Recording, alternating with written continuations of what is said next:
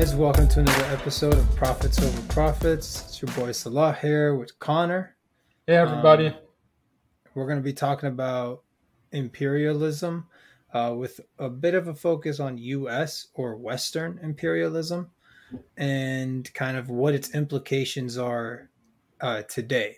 I know that imperialism, when we say imperialism, a lot of people are thinking like the British Empire when it owned like something like 25% of the world.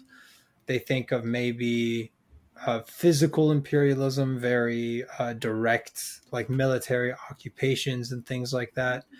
We're going to be discussing a little bit more of the, I guess, subliminal imperialism or the psychological effects of imperialism and how we can see that impact people in ways that could be akin to generational trauma. So why don't we start by defining what imperialism is? Imperialism is a policy of extending a country's power and influence through diplomacy or military force. So that makes sense to me. It's basically the act of one country going to another and doing something there that's in their own interest. Yeah, exactly. So what we've seen before, what we've seen throughout history is imperialism being exerted very physically, like military occupation, slave trades, things like that. And what it's also generally or conventionally taken the form of is colonialism, right? However, with the advent of, I guess, like hypercapitalism, if you want to call it, or these like mega corporations and things like that, imperialism, and of course, like, I guess, the extent to which media can reach, imperialism has taken kind of a new form where it's the imperialism or the conquering of thoughts and ideas, right? As well. So the colonization of minds. Yeah, exactly. So like, I mean, like I know that's like said jokingly, but like, I'll give you kind of like a bizarre example, right? Like Egypt right now. If you go ask any or the majority of Western people what their idea of Egypt is, they'll say, oh, Muslim majority country, probably very backwards or very primitive. Like they'll definitely say third world to some degree, right? Yep.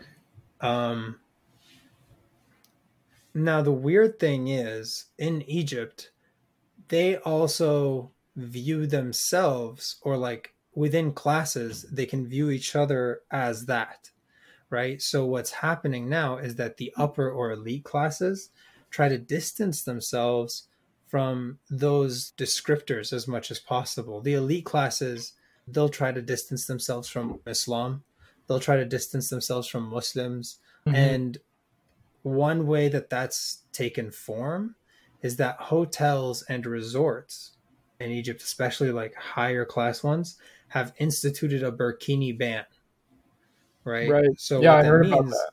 Yeah, exactly. And it's ridiculous because this is a Muslim majority country. Like, how are you going to be the one? How are you going to be Islamophobic against the majority of the people living there?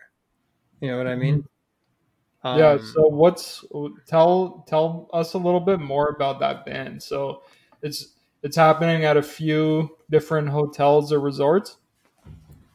Yeah, pretty much. And it's been happening for a while, and a lot of people are kind of shocked by it. And as someone who's lived there, it's kind of surprising to me that they're shocked, because in the same way that like slavery in Libya to me just seemed like the final conclusion to what was already happening, like the extreme racism that I was seeing there. This kind of burkini ban is similarly just a conclusion of the mindsets that I saw while I was there. Now, I went to a private school. I went to like a pretty bourgeoisie private school. Like, I won't lie, right? Like, its tuition was similar to like what I was paying for like freshman year university type of thing. Damn. Yeah. Canadian University as a non-international student, just in case everybody was getting like wild ideas about what I was paying there. But still, like, it was still pretty up there, especially considering like the exchange rate and everything. But at the end of the day, what was happening was these people, they were constantly making fun of Muslims. They were making fun of hijabis. They would In make the fun of people with school? beards. Yeah, in that school. And Really? like when I The when I kids had a or the beard, teachers? Or the both? kids, the kids. Okay. So like and like the teachers were just regular Westerners. Okay. The kids are the ones that were, I guess, high class, if you call them that, Egyptians, right? They were like rich Egyptians. Right. Um, and they would make fun of you for having a beard because they'd be like, "Oh, you look like you're from the Muslim Brotherhood." They would do their best to fall into Western culture as much as possible and distance themselves from Egyptian culture, un- unless in like very specific cases where it almost looked like it was like they were cultural tourists. You know what I mean? Hmm. Like they would essentially be like, similar to like, imagine a fully white school that would have like one token rap song, you know what I mean, and at their prom. Right. uh it would kind of be like that, where they'd all sing along or they'd all try to rap along, and you'd be like, you guys all look completely out of place here. So uh what background did these kids come from? Was there like a common thing you noticed? they were all rich, bro. They were Right. all rich. Like there was no, like I was the poorest kid in school, like Yeah. without a doubt. Like I was making, like, for example, my allowance was 200 Egyptian pounds per month, which was at the time equivalent to like 35 bucks USD, right? Hmm. Everybody else was making around 2,000 Egyptian pounds as an allowance per month, Yeah. As a right? So, like, these kids were all rich, right? It's like these people were like on another level. And they didn't try to kind of like relate to the rest of society. Like, their prom was held in the Four Seasons next to Tahrir right. Square. And right outside the hotel, there was like a line of homeless people. You Hmm. know what I mean? So like these guys would like line up in suits and dresses and all of that, go all the way to the penthouse of this like Four Seasons hotel on the Nile to dance, and sing and party, and then go home, completely ignoring like the weird parallel between their lifestyle and like the average Egyptian lifestyle. Do you know what any of those kids are doing today? A lot of them dispersed. I mean, you have some that went into politics, but Right. most of them left the country. Yeah. Yeah. I'm not surprised. Wow. Yeah. Yeah. Like that's a great story about this topic for sure. Yeah. Uh, And like that mindset is just like so strongly perpetuated, where it's like, if you speak English in Egypt, or your Arabic is like littered with English or French words, that's high class. hmm. If you speak only like just flat Egyptian, that's considered low class. You know what I mean? Like that's the kind of mindset they have, where they're just saying like it's almost self-hating. You know what I Yeah, mean? and like, isn't the best college in Egypt called the American University of Cairo? Yeah, exactly. Exactly. Yeah, that's Um, something we see all across the Middle East and all over the world, really. yeah, that's the most recent example of what I would call the psychological imperialism. You know Right. what I mean? That's kind of been taking place. You'd have the more general examples of it, or general instances, such as like the imperialistic idea of what beautiful is, you Hmm. know? Yeah, like skin bleaching, hair straightening, Yeah, contact lenses. exactly. Exactly. So like the idea of what is beautiful or what is pretty, that is also sent out to everybody. Sent like that because like just the media is so powerful in the West. Right. That idea is sent out to everybody, and everybody kind of follows it. And let's think for a second. So we think it's pretty obvious to people why, like you said, like you put it, physical imperialism is a thing. You know, the U.S. invaded Iraq ultimately, and I think everyone knows this by now, to control its oil. So, what is the motive for this more subtle intellectual type of imperialism? Why would Western countries want this to happen? It's to institute their superiority. Like, how are you going to have a white supremacy if black or brown people or people of color believe that they are as beautiful as you or as smart as you or on the same class level as you? You know what I mean? If we all believed that, then they just wouldn't believe in white supremacy, really. Like, if Right. you go to all these Arab countries, for example, they'll pay an expat, like a white American or a white Mhm. Canadian or white European, way more to do the same job as someone who's like a national of that country. You know Right. what I mean? Just Yep. because of the namesake. Like, literally, this is something that happens like in the schools that I've been to. A white person gets paid more because they're basically a brand now. They're like a Mhm. part of the branding, just having like a white Yeah. person there. Yeah, they're seen as more experienced, they're more intelligent or something just because they're white. Yeah, exactly. And that Right. even applies to like technical roles. Like my dad, because he had a Canadian citizenship, he would get paid more than somebody who was just a Libyan, right? Mhm. Especially Libya was one of the worst examples of this because they had entire compounds and villages that Libyans and schools that Libyans weren't allowed to enter. You know Right. what I mean? They were like, oh, these are only for internationals. And if a Yeah. Libyan did manage to get in, it was because they were able to pass themselves off as non-Arab or Mhm. non-Libyan.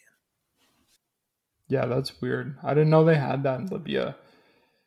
Wow.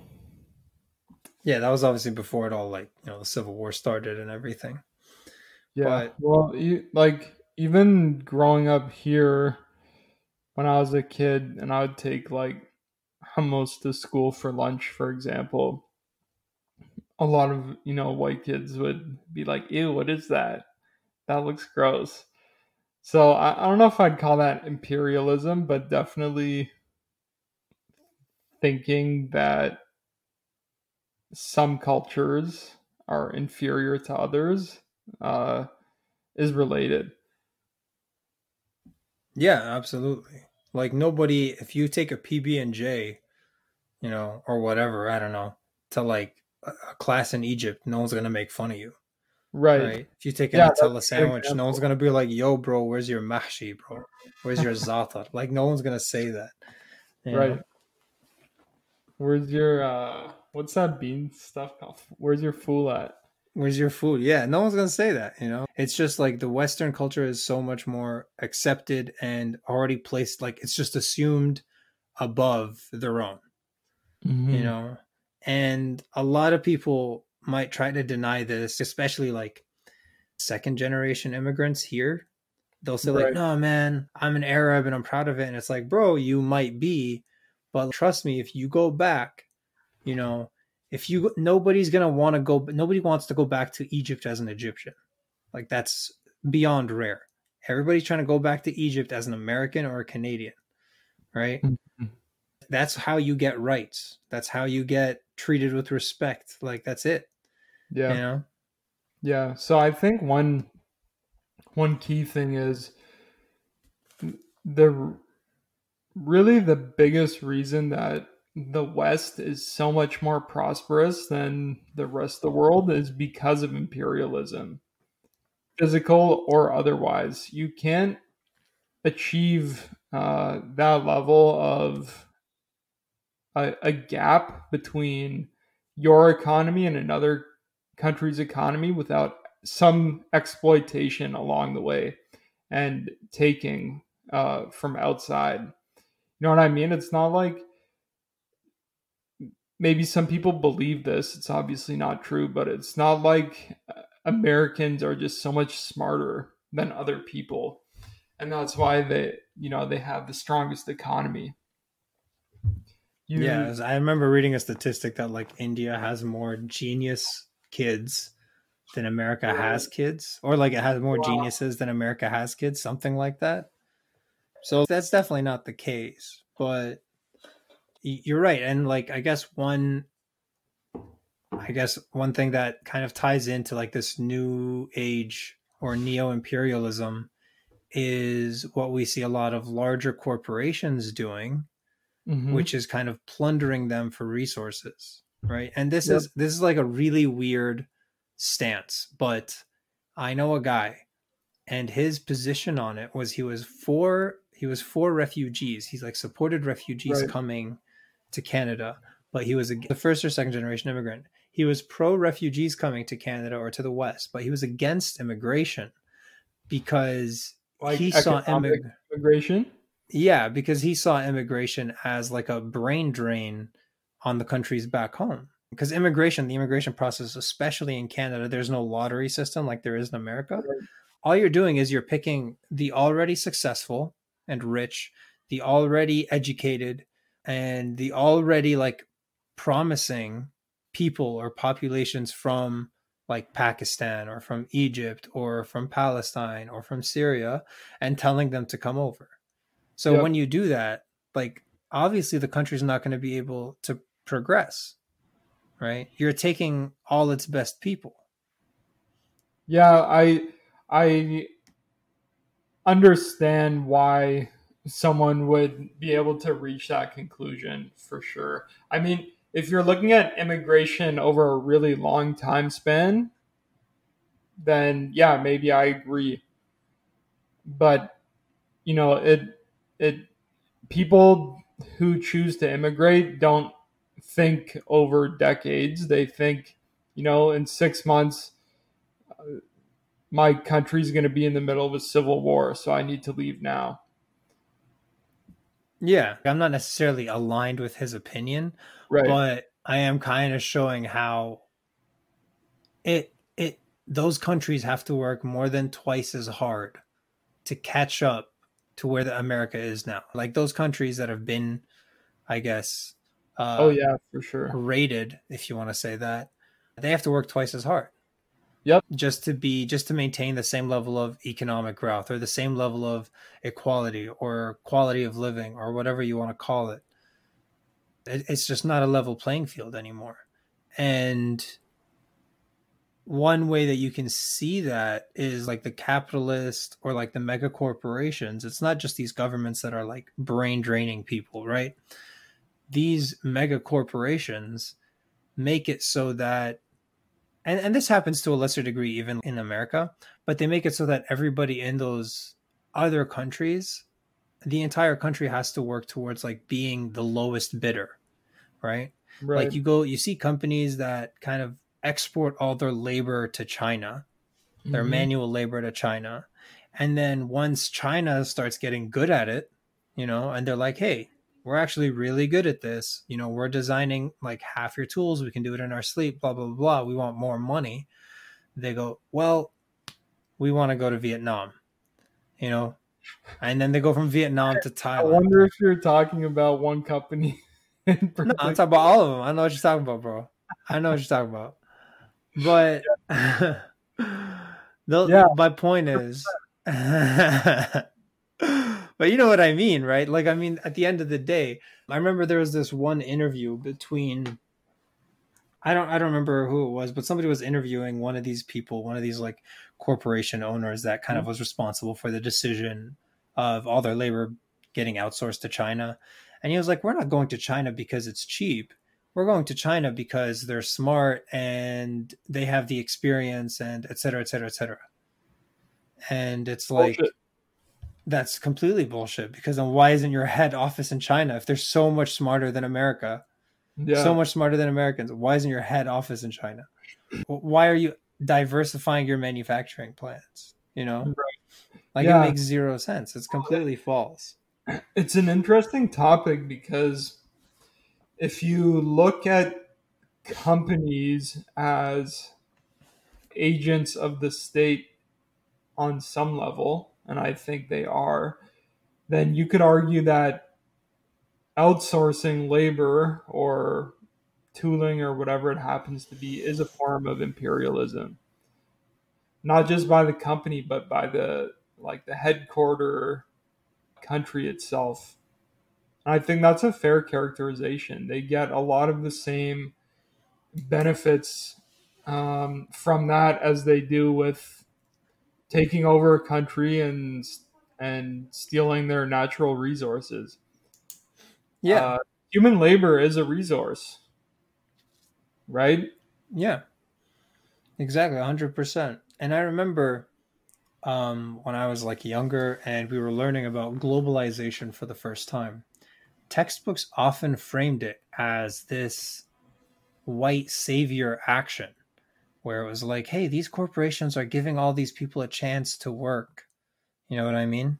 Right. And it's like the people who are building these products would have to save for a year to buy one of them.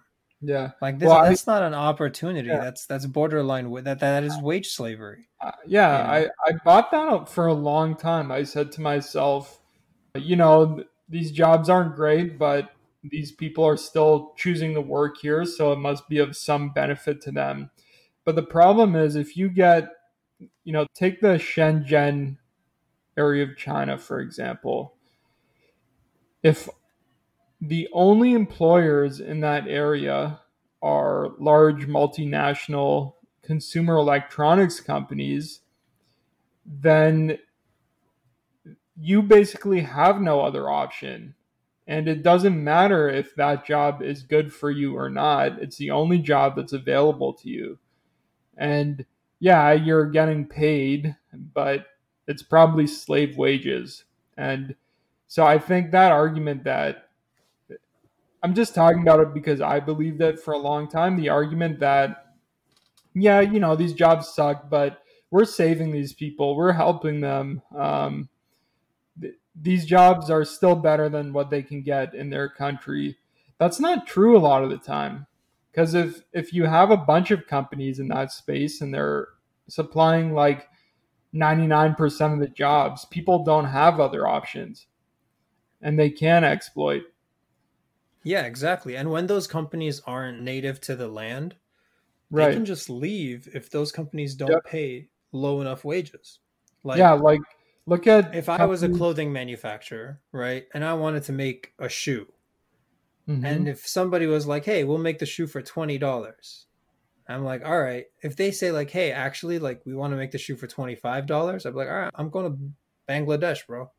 Well, yeah. Like, I mean, like, think about it. If, uh, people listening to this are probably clear that they could be laid off at any time by their company for whatever reason, and they know that's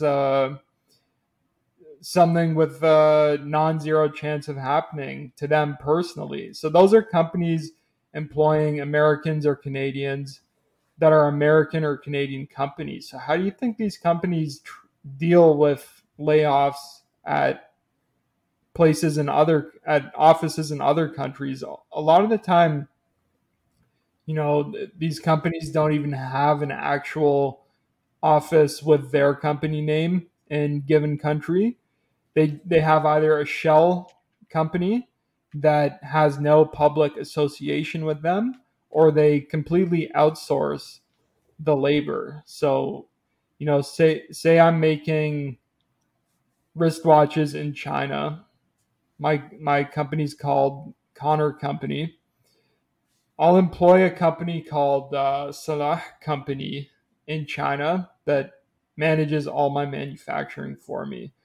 If I shut down production because people aren't buying my wristwatches anymore, the only company you're going to hear about in China is the Salah Company. They're not even going to know I was involved. And there's just no responsibility or accountability. Yeah, like Salah Company in this case would be just completely treated as another piece of raw material. Like if I stop buying this material, that's it. That's all it Right. is. It's not people to them, you know? And that's kind of like the whole mindset. And that again, that mindset is what's exported. That whole like these countries don't matter, only mine does. That whole like kind of idea of exporting, I guess not it's not identical, but like we hear about the military exporting freedom and democracy to like Iraq or Syria or wherever they happen to be bombing. And it's They're kind of the dropping case. democracy all over neighborhoods. Yeah, exactly. It's kind of the same mindset where it's like, or the kind of the same like Yes, you're right. propaganda, and it also ignores everything that they're taking away.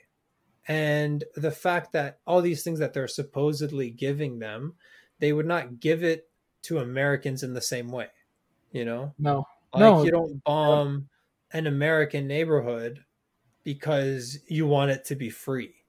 You know what I mean? Like yeah, that doesn't happen. I mean, like it yeah. has happened Unless it's when a like in black Tulsa. neighborhood. Yeah, like in Tulsa it'll happen. Yep. But like you don't do it now anymore, hopefully. Knock on But wood. yeah, yeah, let's not jinx it. Yeah. But yeah, Yeah, that's a and good way to put it. One other thing to add is that when companies outsource like that, they're not bound by laws anymore.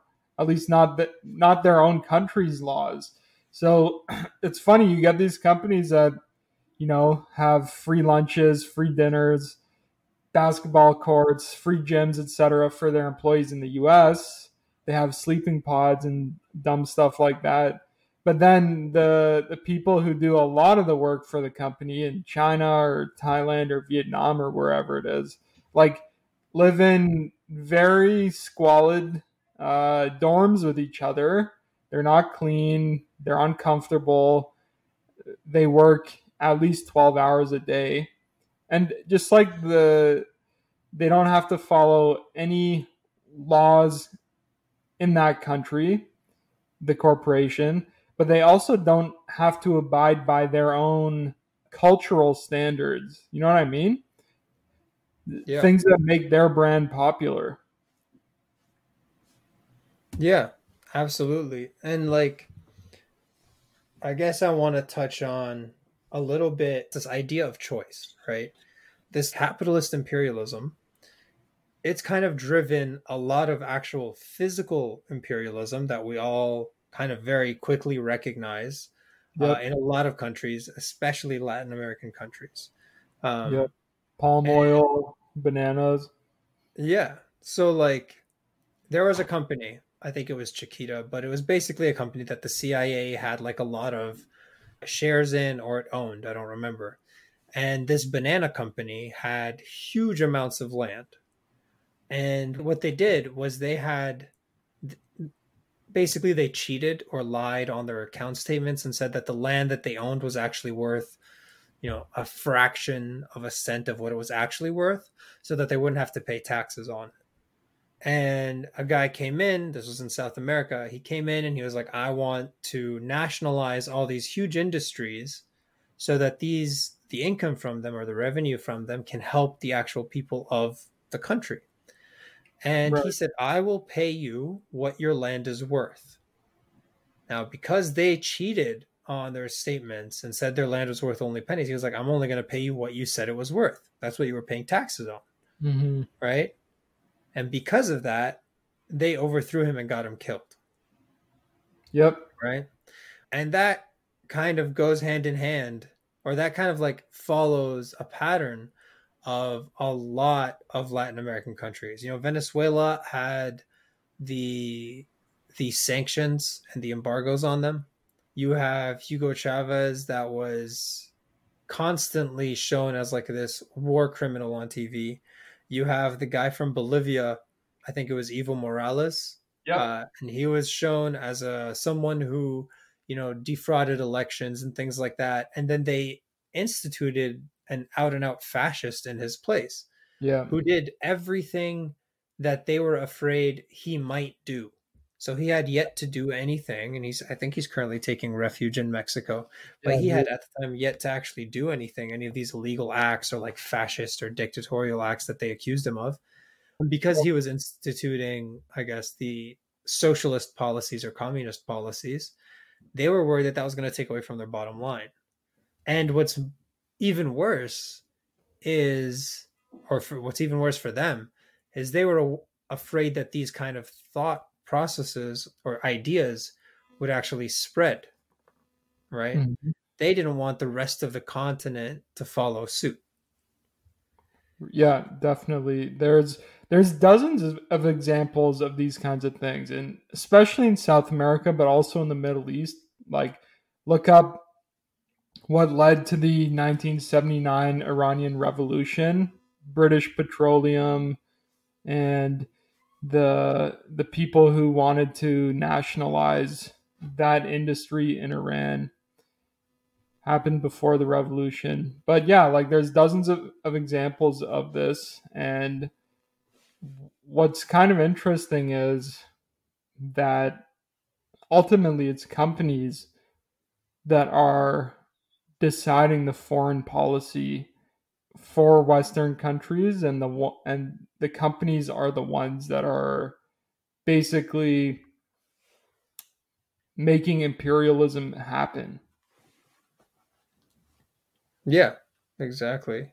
Um, So if we're kind of like looking for a way to address this or learn more about it or stop it hopefully one day, I think it really starts with companies.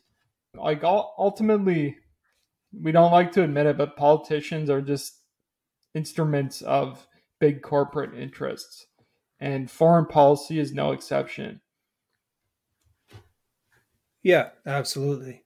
And I think one thing, I guess this kind of ties into our last episode a little bit because I touched on it, or you touched on it, where even if you look at the most recent, I guess, exercise of imperialist or imperialist policy, which is Israel, you can Mm-hmm. see the amount of financial support it's received from not just corporations, but from the US, and the idea is again, because it is ultimately a white ethno state, a white Jewish ethno state, right?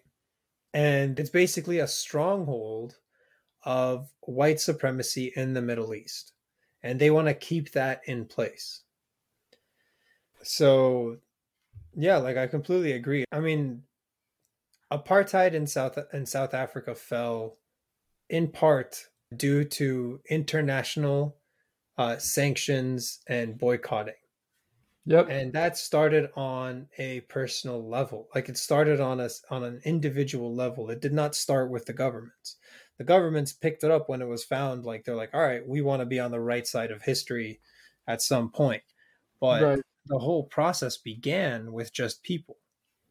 And I know it's extremely neoliberal of me to say vote with your wallet, because like a lot of people don't have a choice at the end of the day. And the same companies that you want to avoid, their competitors are often following the same footsteps, right? If you look at two companies, one that is American and one that is Japanese, right? And they both kind of have terrible factory conditions, or they both have factories in the same country or something like that. The reason to, let's say, boycott the American one instead of the Japanese one, I'm not saying to do this, but I'm just giving an example. The reason to do that would be because the American one is exporting an imperialist idea or an imperialist notion, while the Japanese one is not. The Japanese one is just abusing capitalism. That's all it's doing. The Japanese are not trying to institute an idea of Japanese superiority in China. You know, I Right. know that they do have that, like the Japanese do That have history. a bit of a Japanese superiority in Japan. Uh, Maybe not the strongest example, but yeah, I get what you're saying. right. Definitely. But they're Uh, not like, they also don't have like 1,000 military bases all over the world. yeah, like You I would know, just say the reason to choose a Japanese company, okay, they probably both have some imperialist interests, but the reason to choose a Japanese one is because US imperialism is way stronger and way worse right now than Japanese imperialism is. yeah, exactly. I'm not trying to be like lesser of two evils.